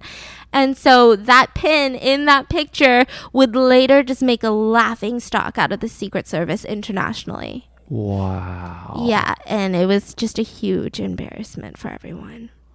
So why was he there? Just for all of his good work. I'm laughing because of how sad and ridiculous this is. And then he ends up telling his wife he's bisexual. Finally. He's like, listen, Carol, I really want to sing the song. I'm not going to do it. I'm not going to do song? it. Carol Baskin killed her husband, whacked her. Sorry. Okay. So he ends up telling his wife, Carol, that he's bisexual. And on Mother's Day, they have sex. I think this is all sorts of forked up. Carol is a mother of 2 children. right. And they have sex. And on Mother's Day, he tells her, this is going to be the last time you and I ever have sex, Carol. And she's just like, what? And he's like, we're never doing it ever again. And she's like, what? Like, did I do something? Like, what? Like, you just told me you're bisexual and now you don't want to have sex with me? Like, what's going on? Yeah. And so he's like, don't worry about it. We're just never having sex again. And she's like, this is weird. Maybe it's a phase. Like, maybe he'll get over it. And so then later, after this, he would just start spending a lot of times away from home. He would say, I'm working late, I can't come home tonight. He would spend a lot of his evenings away. And then finally, Carol was catching on to a lot of things. She started seeing that teenage boys were being brought into the house by way of the garage. And she would look out her window, and yet again was another teenage boy. And she thought this was strange. She would find tons of gay porn laying around in their house. Again, very strange. She would find men's wallets and IDs in their house. Why would he have that? And so she confronts John, and she's like, why would you have these IDs? Why would you have these wallets? I mean, it's one thing to be like, you're bisexual. I mean, it doesn't matter if you're bisexual. You're still cheating on me. Like, it doesn't matter. I never agreed to an open marriage just because they're of the same sex. Like, what do you mean, right? Yeah. She's like, first of all, you're cheating on me. That's not okay. I don't care what gender they are. I don't care. That's not okay. Second of all, why do you have men's wallets and IDs in your house? Yeah. And John just said, that's none of your fucking business, Carol. But they're still together. So she divorced him. Okay. And she says, I'm done. But she couldn't really leave, so she stayed from October to February until the divorce was finalized. Mm-hmm. This divorce was going to prove to be very, very bad. For John. Because murders number 4 through 16 happened almost immediately after the divorce.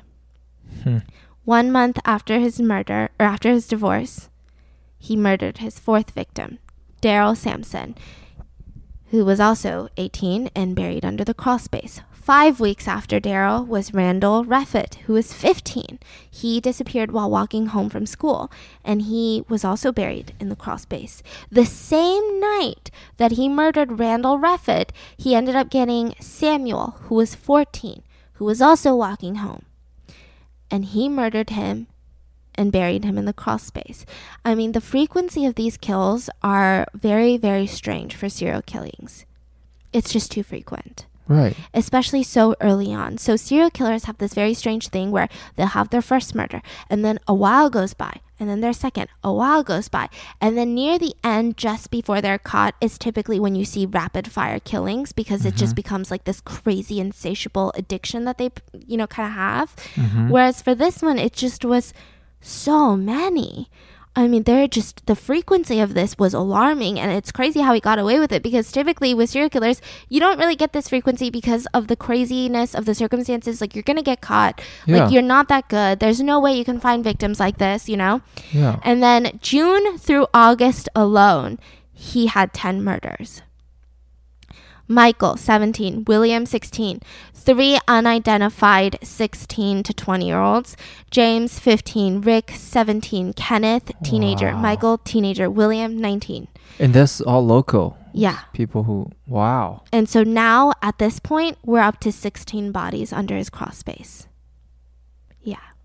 And so how did he do this? Because I feel like I'm listing a lot of victims, but we really need to understand the emotional trauma and everything that they went through to really kind of feel for these people. Otherwise, they're just names on a paper. Because I feel like it's in our human mind that we don't want to imagine these things, but it's very important. His MO was that he would always go to the Greyhound bus station. That was his favorite place to pick up people. Or he would maybe pick up hitchhikers on the streets. Or there was this very beautiful park in Chicago that a lot of young boys would go to, and he would either take them by force, by gunpoint. He would either say, hey, I'm a police officer and you need to come with me, with his fake sheriff's badge.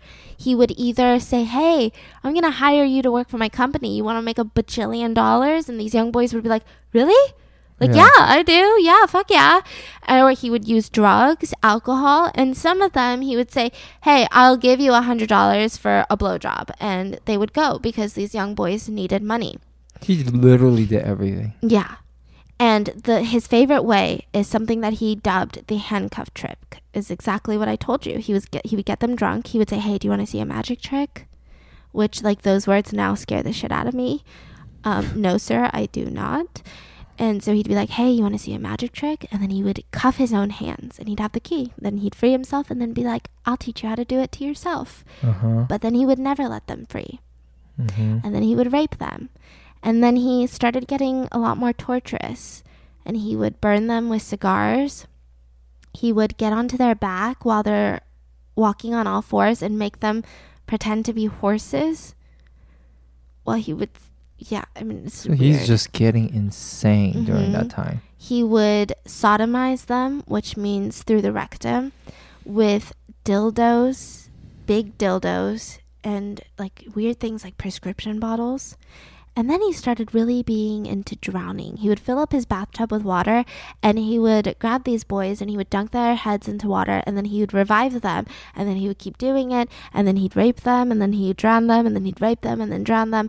I mean, these were not easy deaths. I feel like because of the frequency of the victims, we might be trying to convince ourselves like maybe they died painlessly, like maybe it wasn't as bad.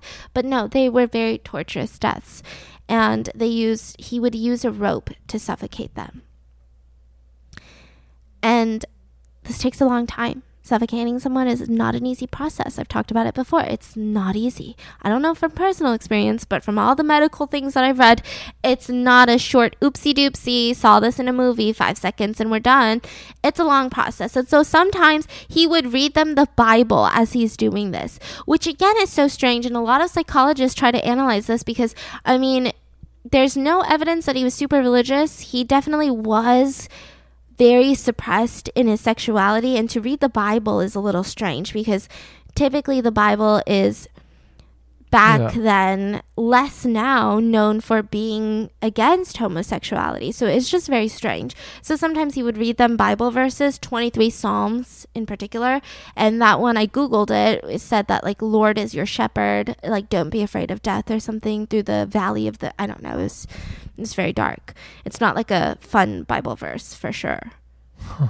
And so he would read these, and he said a lot of the times these victims would convulse for an hour or two. Like they would die, they would lay there dying for an hour or two. It was not fast. It was not easy for these victims. Did he enjoy that? Yeah. And he would put them under his bed before he would bury them. So he would sleep on top of these victims. And he'd get off on that too? Yeah. And he said there were a lot of times where like there would be someone dying in his bedroom, and he would just like go in the other room and like work. He would have business calls. He would answer emails. I mean, what the fuck? So he lived 2 lives. He has a somewhat of a regular life in front of people. Yeah, but I mean, that's what's interesting. I don't understand how that works. So I would say that you are kind of a workaholic. I would put you more so in that category as a workaholic. I think if I didn't say anything, you'd probably spend all day working. Yeah, because, yeah. You know. So I can't imagine you having something also like so intense on the side. It just doesn't make sense. It's so weird. Typically, workaholics are known for literally only being obsessed with work. But he had this side of him where he was a workaholic, but at the same time, like, he did all of this. It's just strange. And so then 1977 rolls around. It's a new year. And in this year, he will have murders from his 16th murder to his 21st murder in the year of 1977. January, he had a 19-year-old employee by the name of John, and he lured him in by the idea of buying his car. So John had this car, and he was like, you know what? I'll buy your car from you. And he was like, really? I've been looking to sell my car. And so he's like, yeah, that's good. Like, just come on over and I'll sell you the car. Or I'll take the car from you. Mm-hmm. I'll pay you for the car. Yeah. He ends up murdering him and keeping the car. How is all these happening and no police caught on to this? Yeah. And then he'll have another identified victim, another boy by the name of John, another unidentified victim, and Matthew, who's 19 years old. And he would murder all of them. And then he was arrested. Okay. And he was arrested for stealing gasoline. Like, again, this is where I'm very confused. The dude's smart. The dude is evil. The dude is conniving and torturous and gross, and I hate him. But at the same time, he's dumb. It's weird. And so he stole gasoline from a gas station, and he was arrested. And he did this while he was driving John's car, the one that he murdered, the 19-year-old that he murdered. And when they questioned him, he said, oh, John sold it to me, like, in February. And they're like, he did? And he's like, yeah, he said that he's skipping town. He didn't want to be here anymore, and so he needed money, so I paid for this car. They checked the VIN number. It is attached to John, and they did not investigate further. What the fuck? And so by the end of 1977, there was another 6 young men added to his crawl space. They were aged 16 to 21. Notably, one of them was the son of a police sergeant, and another one was actually a U.S. Marine. Oh my gosh. So it's very strange. You don't really see a lot of serial killers who that are that ballsy. Yeah. Typically with serial killers who have such a high number of victims this is so messed up also. I mean, this is just statistically speaking. I'm not saying this is okay in any way. Like, I've talked about how much I think this is annoying and just infuriating. They go for a lot of sex workers. They go for workers that are in the, quote, lower risk category of them getting caught. Yeah. Those are more like easier targets, right? Yeah. And so this is just strange that he got away with just killing a bunch of young boys who have loving, caring parents that are like, where the fuck is my son? Yeah. And then he does something weird. Uh-huh. He meets a guy by the name of Robert Donnelly, who's 19 years old, and he ends up getting him into his car by gunpoint from the Chicago bus stop. And he rapes him, he tortures him, he repeatedly dunks his head into the bathtub until he passes out. And so up until this point, everything seems like his normal MO. This is what he does to all of his victims that he kills. And he would say things like, aren't we playing fun games tonight? To Robert Donnelly. And Robert would be like, this is freaking scary. Like, please just kill me. Like, please just let this end. I mean, he was getting drowned and then revived, and then raped and tortured. I mean, he had just a lot of trauma to his body and mentally and emotionally. And he was begging to be killed. And he said, I'm getting around to it. And so he was like, okay, like, I'm just going to get tortured for I don't know how much longer. And then I'm finally going to get killed. And then he put him into his car, and John Wayne Gacy drove Robert back to where Robert worked and just released him. What? And before he got out of the car, he looked at Robert and said, if you complain to the police, just know that they won't fucking believe a word you say. And he drove away. And Robert was like, oh yeah, bet. And he ran to the police station and he filed a police statement. And he's like, I was literally just tortured, assaulted, almost murdered. Like, I mean, what the fuck, right? Yeah. And so then the police were like, okay, well, let's go get him. And they get John Wayne Gacy into the police station. And John's like, yeah, I know him. Well, how do you know him? Well, he's kind of like my sex slave. What? Yeah, so I agreed to pay him to be my sex slave, and he like wanted me to do these crazy things like drown him and shit. He's a weird dude. And so I did it. And I think that he reported me to the police because I didn't pay him. I just thought I could be slick. I thought I could just use his services and then not pay him. I guess that was really bad, huh? I don't know. I guess he was charging a lot. I just didn't pay him. I mean, it was consensual, but yeah, I didn't pay him. What? Okay. And so then the police believed him, and they did not file any charges. Why? I don't know. I mean, John was very charismatic. Oh, wow. And then he had another change in his MO, which is very strange for serial killers, but I think a lot of it had to do with the fact that he was running out of space in his crawl space. That is how many victims were there. And so he changes his MO once again, and he meets a guy by the name of Jeffrey, and he's 26 years old. And he chloroforms Jeffrey this time, which is like a drug that just knocks you out, usually in the form of a rag. That's why a lot of, people are very scared when they see some dude with like a glove on walking up to them with like a napkin or a rag in their hand. They're like, oh, fuck you, fuck out of here, right? And so he chloroforms Jeffrey, drives him to his house, tortures him, rapes him. And then he just drives him back to Lincoln Park, and then he just dumps him. I mean, he's unconscious, but he's very well alive. And he just dumps him. And so Jeffrey wakes up, and this was not like, I know it sounds like, woo, Jeffrey's alive, but he has permanent damage to his liver to this day from the chloroform. He has severe chest and face burns from the cigars. He has rectal bleeding. He immediately staggers somehow to his girlfriend's apartment. I mean, he was strong, like survivor strong. And he goes to the police station and he informs them of everything. And they're like, well, we don't know who that is. Like, who are you talking about? And he's like, well, I don't remember. I was literally chloroformed. Like, I don't fucking remember. And this kind of is almost reminiscent of the Toy Box Killer, where he would let them go after all of these drugs because they just don't remember. Wow. So he's like, well, I don't remember. And the police are like, then we don't have a crime if we don't have a criminal.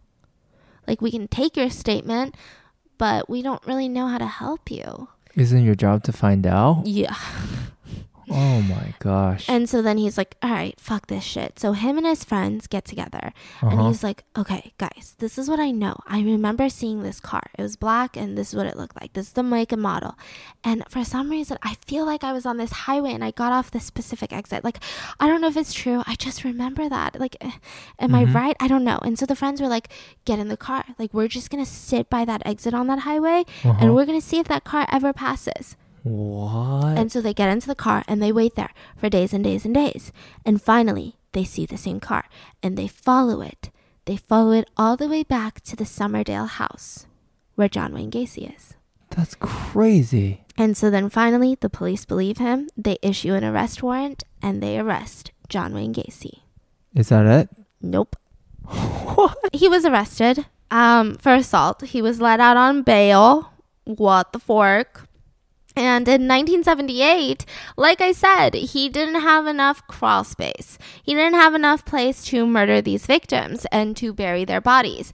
And it's really intense. So I think that's why he was kind of experimenting per se with these two victims to try to see if he could release them and try to use the fear tactic. That didn't work. He ended up going to the police anyway. And so then he was like, let's use the drug tactic. That didn't work. And so he's like, I need to figure something else out. Okay, this is not working. And so he decided to just go off the Interstate 55 bridge, and there's a river there, and he would just toss victims off the bridge into the river. And so in 1978, his entire crawl space is freaking full of victims. He decides to throw 5 bodies off the bridge. This man is so ballsy and insane. Yeah, and only 4 of them would be found later on. Then we have a 15-year-old boy by the name of Robert. Now, Robert would be the undoing of John Wayne Gacy. Robert was 15 years old, and he was an employee at a pharmacy. And John was there to visit this pharmacy to talk about a potential remodel. So he's just trying to convince the store owner, like, let me just, pimp out your pharmacy. It's going to be so much better, et cetera, et cetera, et cetera. And he sees this 15-year-old Robert, and he's intrigued. So he goes up to Robert and he says, how much are you making at this pharmacy? And he's like, well, I'm making like this much an hour. And he's like, I can pay you double that if you come work for me. And he's like, double? Like double my pay? Like what am I doing? Yeah. And he's like, well, you'd be doing some like contracting work. It'd be like painting, nothing like too crazy. And at 15 years old, you're like, double my pay? And so he's like, that's insane. And the store was closing, right? And so Robert's mom came to pick him up because Robert's 15, and she was really excited to pick him up because it was her 46th birthday, and she was ready to get home. They already had like this crazy dinner celebration planned with the entire family, and she just had to pick up Robert. And so she's like, Robert, sweetie, get in the car. And so he like gets into the car and he's like, mom, please don't hate me. Please don't hate me. And she's like, why? What's wrong, sweetie? And she's like, okay, so this guy is offering me a job like at a contracting business. I don't really know. But anyways, do you mind if I'm like 10 minutes late to dinner? Like, I'm just going to go talk to him real quick and then I will come back home. He said he'll drop me off. He just wants to like, talk to me, like interview me, I guess. I don't know. Mom, is that okay? And she's like, are you sure? And he's like, yeah. He knows like my boss, they're friends, like they're going to do some business together. Anyways, he just needs employees. So I'm just going to go. Like, do you mind? And so his mom was like, okay, Robert, just don't be too late. Be safe. Okay. Like make sure you get home. Don't be too late. And so he gets into John Wayne Gacy's car. And John drives him back to his house where he tortures him and he rapes him and he murders him. Oh my God, this guy's that ballsy. Yeah. Even after the mother has seen him. Yeah. And his family, they file a police report and they talk to the pharmacy owner and they're like, do you know who exactly he was talking to? They said that you were friends. He's talking about a contracting business. And the pharmacy owner is like, yes, it's this person, John Wayne Gacy. He owns PDM. Yeah. And the investigator who's put on this case was kind of pivotal because he also had a son who went to the same high school as Robert. So it is getting a lot more personal now. And so he does a routine check that a lot of police officers didn't do until this point, which is fucking nuts to me. And he found out that he had a battery charge in Chicago. And he also served in Iowa for sodomy of a 15-year-old boy. Oh, wow. Robert is 15. So they say, okay, let's go to the house. So they immediately go to John Wayne Gacy's house, and he's like denying the whole thing. He's like, what are you talking about? Like that, what are you talking about? And they're like, okay, well, can you come into the police station and answer some questions then? And he's like, yes, I can, but I can't right now. And they're like, why can't you right now? And he's like, because my uncle is dead. My uncle just died. I don't know how much truth there is to this, but he says something that's so strange that they even wrote down in police statements that will later become so creepy. Okay. Because the police were like, okay, I'm sorry for your loss, but when can you come to the police station? And he goes, you know, you guys are very rude. Don't you have any respect for the dead? Says the man with 28 bodies buried under his house. Yeah. And so the police wrote that on their statement. He comes into the police station later that night. He's like, nope, I never told him to come over. I never told him I was going to offer him a job. I mean, that's really weird. And so the police, they let him go. They can't arrest him. There's really no proof. I mean, there's no proof that anything bad happened to Robert at this point. And so they're like, okay, well, I guess you can go. And the police start working on a case. And they think that Robert is alive. They're being very optimistic. They think that Robert is being held captive because they don't know that this is a serial killer at this, you know. Nobody knows. Otherwise, he'd be in jail. So they issue their first search warrant. And this first search warrant, I'm just going to list the evidence that they gathered because it's a lot. They found several fake police badges. They found guns. They found syringes and needles, handcuffs, books on homosexuality and pedophilia, capsules of amyl nitrite, which is a drug, an 18-inch dildo. Just let 18 inches stick in. Or not stick in. I mean, I'm sorry. Sink in. Valium. So, what are they going to do with all of that? Nothing.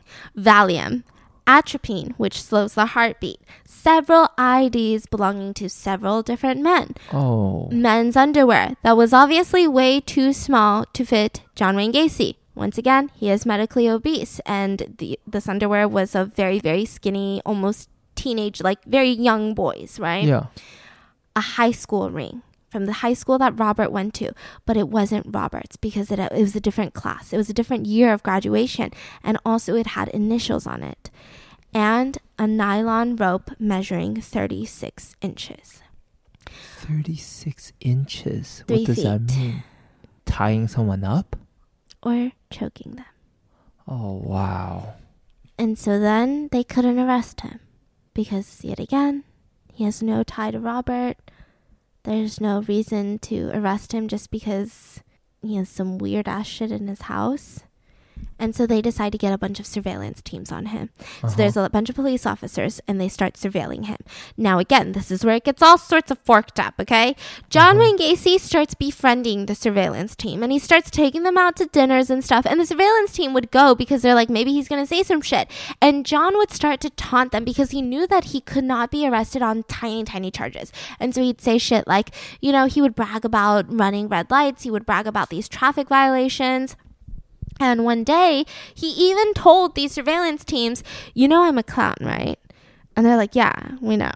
And he's like, you know, clowns, they can pretty much get away with murder. What does that mean? Exactly. And they're like, What? Like, why would you say that unless you're taunting us? Right? And so he would just continue to do this and again. But it was affecting him. Okay. Months into this, he was unshaven. He looked tired, anxious. He was drinking a lot of alcohol. And he ended up getting an attorney. And he says, you know what? This isn't cool. Excuse me, attorneys. I would like to sue the police department. And the attorneys are like, what? Like, what do you mean? He's like, I want to sue the shit out of them because they're surveilling me for no reason. And it's affecting my mental health. And so they're like, okay. So they sue the police department for him because he's paying for this service. So they sue the shit out of the police department. And while they're being, you know, held in this civil lawsuit, they do a second search warrant. Again, they find nothing but a smell. Something smelled a little bit like decaying bodies. And it wouldn't have been there the first time they searched the house because it was really cold. Now we're in the summer months and they can smell a little something. But again, no proof. And so they start trying to be a little bit more strategic with their investigations, which I don't know why they didn't do in the first place. Whatever. I'm not a police officer, but this infuriates me. And so they started, interviewing a lot of their employees from PDM. And they find 2 employees who confessed to the police that they were told to spread lime under the crawl space. Lime is something that you can buy from Home Depot. I know it's called Home Depot, okay? From Lowe's, literally any home gardening place. What is lime? Quicklime is like this thing. It's like you put it in soil or in these construction sites to prevent certain things. Got it. And I'm sure there's a lot of like actual professional reasons for it. Otherwise, it wouldn't be sold. But one thing that it also does is that it helps slow down the decaying process of human bodies. So like if you were murdering people and then like you have a receipt on file on your credit card of like buying tons of lime, like you're going to get caught. So. Okay. And so these employees were like, well, I mean, at one point he did tell us to go into the crawl space to like pour some lime under there. And they were like, what? And they were like, yeah. Now they know. And John knows that they know. He knows that he's going to be up for soon. And so John, he drinks and he drinks and he drives straight into his lawyer's office. And he's sitting down with his 2 attorneys and he just starts talking. He's like, listen, I did kill some people. I really did. Yeah. They're in my house. I killed them and I put them in the crawl space. And then some of them I kind of threw in the river. Uh-huh. And he's super drunk at this point. What the heck is the lawyer going to do now? Yeah, and he starts confessing for hours. This was just hours and hours of confessing. And he's like, but you know what? They kind of deserved it because they're prostitutes. And they're like, what? And yeah, they're like little hustlers. Like they wanted to make money and then I told them I'd give them money, but then they didn't want to do it. And so, yeah, that's what happened. I mean, they're just little liars. And the lawyers were like, well, how did you? And he's like, oh, I did something called the rope trick where I just kind of like choke them with a rope. And they're like, And he was like, yeah, I mean, it was so weird. I mean, sometimes I would just wake up from bed and I would see like this dead kid on my floor. And I'd just be like, that's weird, but whatever. I'd just bury them in the crawl space. And they'd be like, what? And he's like, they're property, guys. Like, don't even worry about it. Like, why are y'all getting emotional? Like, why do you guys look scared? These are little boys and they were my fucking properties. So I buried them in my crawl space. Like, that's how he was acting. Okay, what the hell is the lawyer going to do now? And it was so crazy because he fell asleep midway into this conversation. And so the 2 lawyers are sitting there staring at each other like, okay, what do we do? Yeah. And so they were like, yeah, okay. So the first thing that we're going to do is we're going to schedule a psychiatric appointment for tomorrow morning because either he's really forked in the head because he actually did this or he's forked in the head because he's saying some nonsense and there are no boys in his crawl space, right? We just got to understand what's going on with this dude. And so immediately he wakes up in the morning and the lawyers are like, okay, John, good morning. How are you? Good. Okay. So we actually booked you an appointment. Really crucial that you do it. Maybe we can grab some coffee on the way. It's a psychiatric appointment. And so John looks at him and he goes, well, I can't do that right now. I've got a lot of things I got to do. I got some work. I got to make some phone calls. I have like a business meeting in a minute. Yeah. I got to go. And so he just leaves the lawyer's office and they're just kind of looking at each other like, what do we do? Did this lawyer not turn him in? Technically, no, they do not. They personally do not. I don't know where the laws, I mean. Exactly. Do they not get in trouble for something like this? So there is attorney-client privilege. Yeah. But that's why you never really tell attorneys that you're guilty. Yeah. That's why you usually, like, they know because of the way you say things. Yeah. And because of your story's not really amazing. Yeah. But you never really say it out, so right? where does this stand as a good lawyer? Do you protect that client's... Technically, as a good lawyer, you would protect the client because that's... Even though this client literally is out there killing people after one? We would never be friends with those types of people. But I would say, I don't know how it works in the criminal law world. I mean, we've never associated with, With what? Like, we've never talked to, like, a criminal lawyer, criminal defense lawyer. We've only talked to, like, very boring lawyers, And so, like, criminal defense lawyers, I'm sure they have a reputation on the line. Because if they snitch a client in, their entire client lists are technically alleged criminals. Okay, all right. So I feel like it'd be very difficult for them to turn their clients in. Yeah, okay. Yes. But I understand that general. Yeah. But I'm talking about this psychopath one, serial yeah. killer. Yeah. You know. So, I Anyways. mean, I don't know. Maybe they were just trying to figure out if he's batshit crazy first. Okay. And so he knew his days were gone. He had just confessed to his lawyers. He's like, I'm going to just do my shit. So he drives to his friend's house, and his friend was interviewed, and he said he opened the door, and John Wayne Gacy was there. So he was like, please come in. And so he comes inside, and he hugs his friend tightly, and he says, listen, I've been a bad boy. And he's like, well, what did you do, John? Like, why are you freaking out? And he goes, well, I think I've like killed 30 people. Well, I don't know, give or take a few. And the friend is like, what? And so the he's friend like, was shook. yeah. And he's like, anyways, I gotta go. I got some shit to do today. And he just leaves. He just leaves the friend's house after just confessing. And then he starts driving around. Again, he's still being surveillanced by the police department. And the police said in written statements, that as he's driving around, he's praying to a rosary, like one of those crosses thingies, and he's like praying while he's driving. This is very confusing. And he would go into a gas station that he goes into a lot, and he knows the attendant there, and he would pump his gas, and he'd go to the attendant and he'd say, listen, they're on to me. The attendant was like, what? I'm just working at I'm sorry, I just work here. Yeah. And he's like, take this. And he gives him a bag of weed, and he's like, I don't need it anymore, they're on to me. This is very confusing. What's going on? And he gets into his car and he leaves. And immediately one of the police officers goes in and is like, hello, gas attendant. What did he say to you? I'm a police officer. And he's like, he gave me a bag of weed and told me his days were limited and I don't know what to do. And so the police were like, thank you so much for your help. And they leave. And so the police are thinking that this is very erratic behavior. Exactly what we're thinking. What is going on, right? So they're scared that he's going to commit suicide. And they don't want that because they want justice for the victims. So they immediately arrest John Wayne Gacy for marijuana charges, for giving the gas attendant marijuana, which is illegal. Right. And so after they arrest him, they have their third search. And now they know about the crawl space. Yes. So they go into the crawl space. Oh, baby. And they start digging. They were expecting one body of Robert, the boy, the young 15-year-old boy who worked at the pharmacy that started this entire investigation. They were expecting one body. Right. They start digging. They realize that the remains that they just found were too old to be Robert, too decayed. So they found one. Yeah. And they're like, okay, this is not right. Yes. And then they sent in more examiners under the crawl space because what?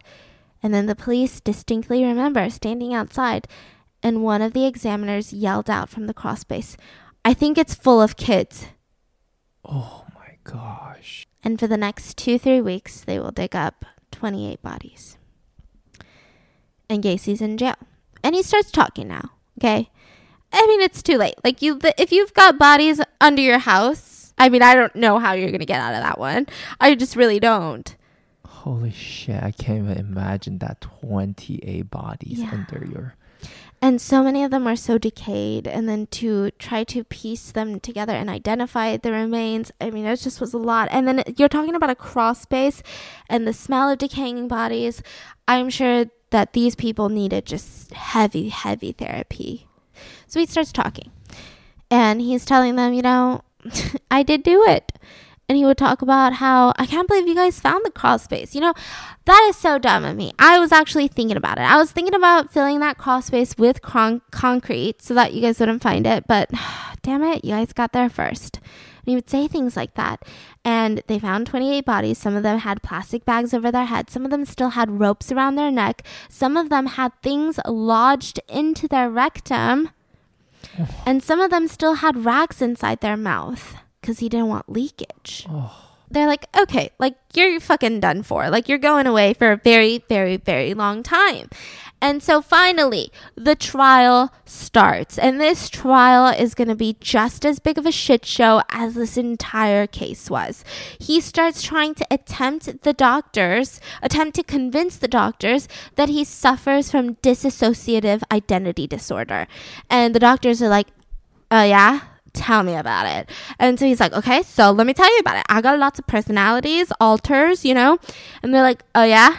Tell me about it. Because, I mean, these doctors, They know who Yeah. they're dealing with. It's not just a regular patient. He's like, okay, so one of my alters is this workaholic, and I just work and I work and I work and I work and I work. And then the other one, I'm like this really cool contractor. Yeah, I'm like really cool, and I'm like a contractor, and I fix houses, and it's super cool. And then I have Pogo and Patches, which is my clown alter, and they're cool. And then I'm a politician, is one of my alters. And then I am also a policeman named Jack. Now, Jack, though, let me tell you about Jack. Jack is a bad one. He's Bad Jack. I call him Bad Jack because he hates homosexuality, but I think he does it a lot. And the doctors are like, yeah, you don't have dissociative identity disorder. Like, you sound like you're trying to convince us, but we fucking know that you don't. So this is really embarrassing for you and for me and for everyone in this room, because what are you doing? And so they're like, okay, no. And so then his lawyers are like, fuck, that was our plan. That was our plan. Now our plan is gone. And so they say, hey, this is what we're going to do. You're going to plead guilty. No, you're going to plead not guilty by reason of, say it with me, guys, insanity. His entire legal team was trying to convince the jury during the extent of this trial that all 33 deaths were accidental. They were just like oopsies from erotic asphyxiation, which erotic asphyxia means, you know, like BDSM, you know, like 50 Shades of Grey, you just like choke people and like you get off on it and then it just goes too far. And then they accidentally lose their breath and they die. And this was all an accident. Wow. And the prosecutor, they really didn't even bring in evidence. They were just like, I mean, that's just highly improbable. I mean, let's just look at the facts. Like, all 33 times? Really, bro? 33 fucking times, bro? Yeah. And the jury took just 2 hours and they convicted him guilty on all 33 counts. Yeah. This was by far the largest number of murders charges to one individual in U.S. history. And he received capital punishment. And so he's on death row and he's waiting to receive his lethal injection. And he really didn't have a painless death. He actually did some changes to the entire system, and I'll get into it. But while he's waiting in prison, he starts really getting into painting. Now, these paintings are really going to piss people off later. So he starts painting a lot of things in prison. Later, they will get auctioned off. Some of these paintings sold for as low as $200. Some of them sold for as high as $20,000 fucking dollars. I can't imagine. Yeah. And the bittersweet part is some people bought it because it's John Wayne Gacy. He's a serial killer. Yeah. And it's, I mean, art is weird. I don't really understand the art world that much. It's kind of, could be a collectible, etc. Yeah. And some of them were bought to be displayed at like American history exhibitions and stuff. And I'm like, okay, that's intense. And then a lot of them were bought either by families of the victims or to be donated to the families of the victims so that they could burn him, because they didn't want his work to be everlasting. They didn't want people to enjoy his work. Yeah.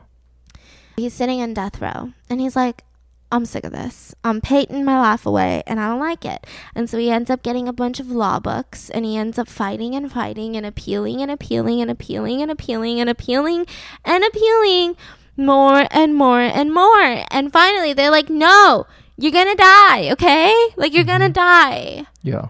And so May 9th of 1994, he had his last meal, which was, ironically, a bucket of KFC fried chicken, a dozen fried shrimp, French fries, fresh strawberries, and a Diet Coke. He requested that. Yeah. Now, where he was getting executed was a shit show outside. And it typically is with a lot of death penalties. Typically with something of this much notoriety, you're going to have a lot of people who are there that are somehow affiliated with John Wayne Gacy. Somehow they know the victim or they know John himself, right?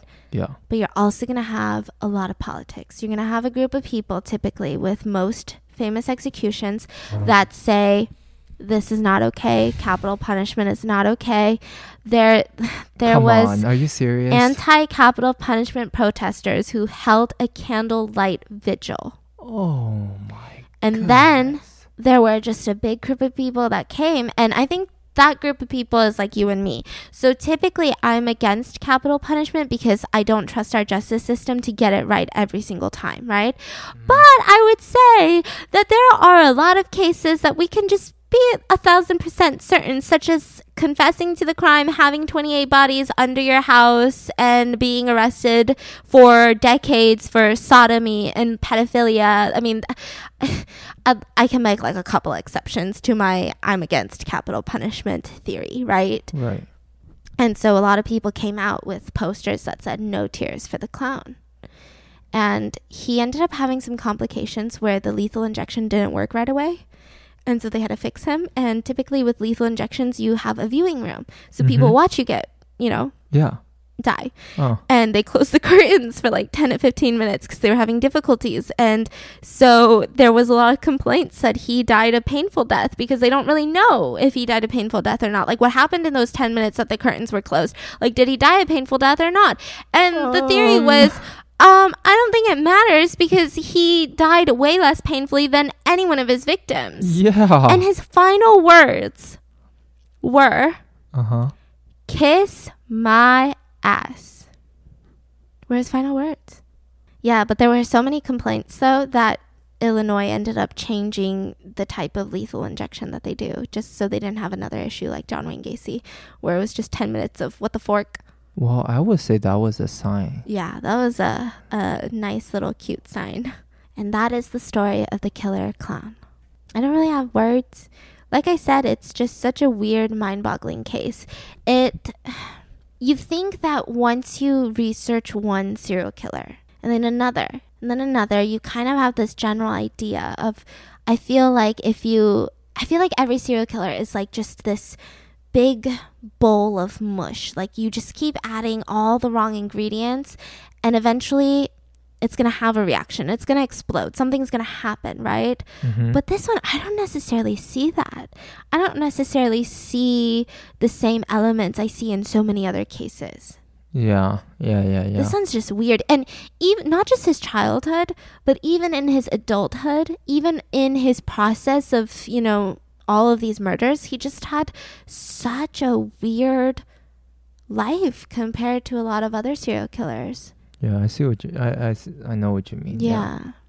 This is some sick stuff. Yeah. And I think the one thing it really calls to question is, I don't really even know how to fix stuff in the world. I don't even know how to fix me or fix a broken light bulb. But a lot of this, I feel like, could have been avoided. There wasn't such a stigma around young men and just men in general coming forward with stuff like this. Was it more than 33? Yeah, 33 is just the known cases. Okay, so there should be a lot more. Yeah. Wow. So, it just doesn't make sense. It just does not make sense. It doesn't make sense how he could be arrested for something like that. It doesn't make sense how he could breach his parole and then they don't freaking know and then he gets arrested like 2 more times. I'm so angry. So, let me know and there's no comments, I was going to say. Let me know your thoughts, though. I hope you guys enjoyed today's podcast. It was dark. Go check out iBleach on Reddit because you probably do need to see some videos of kittens and little doggies running around. And I hope you guys enjoyed today's podcast. We'll be back next Wednesday to fill up your ear holes with some more true crime. And I'll see you guys next week.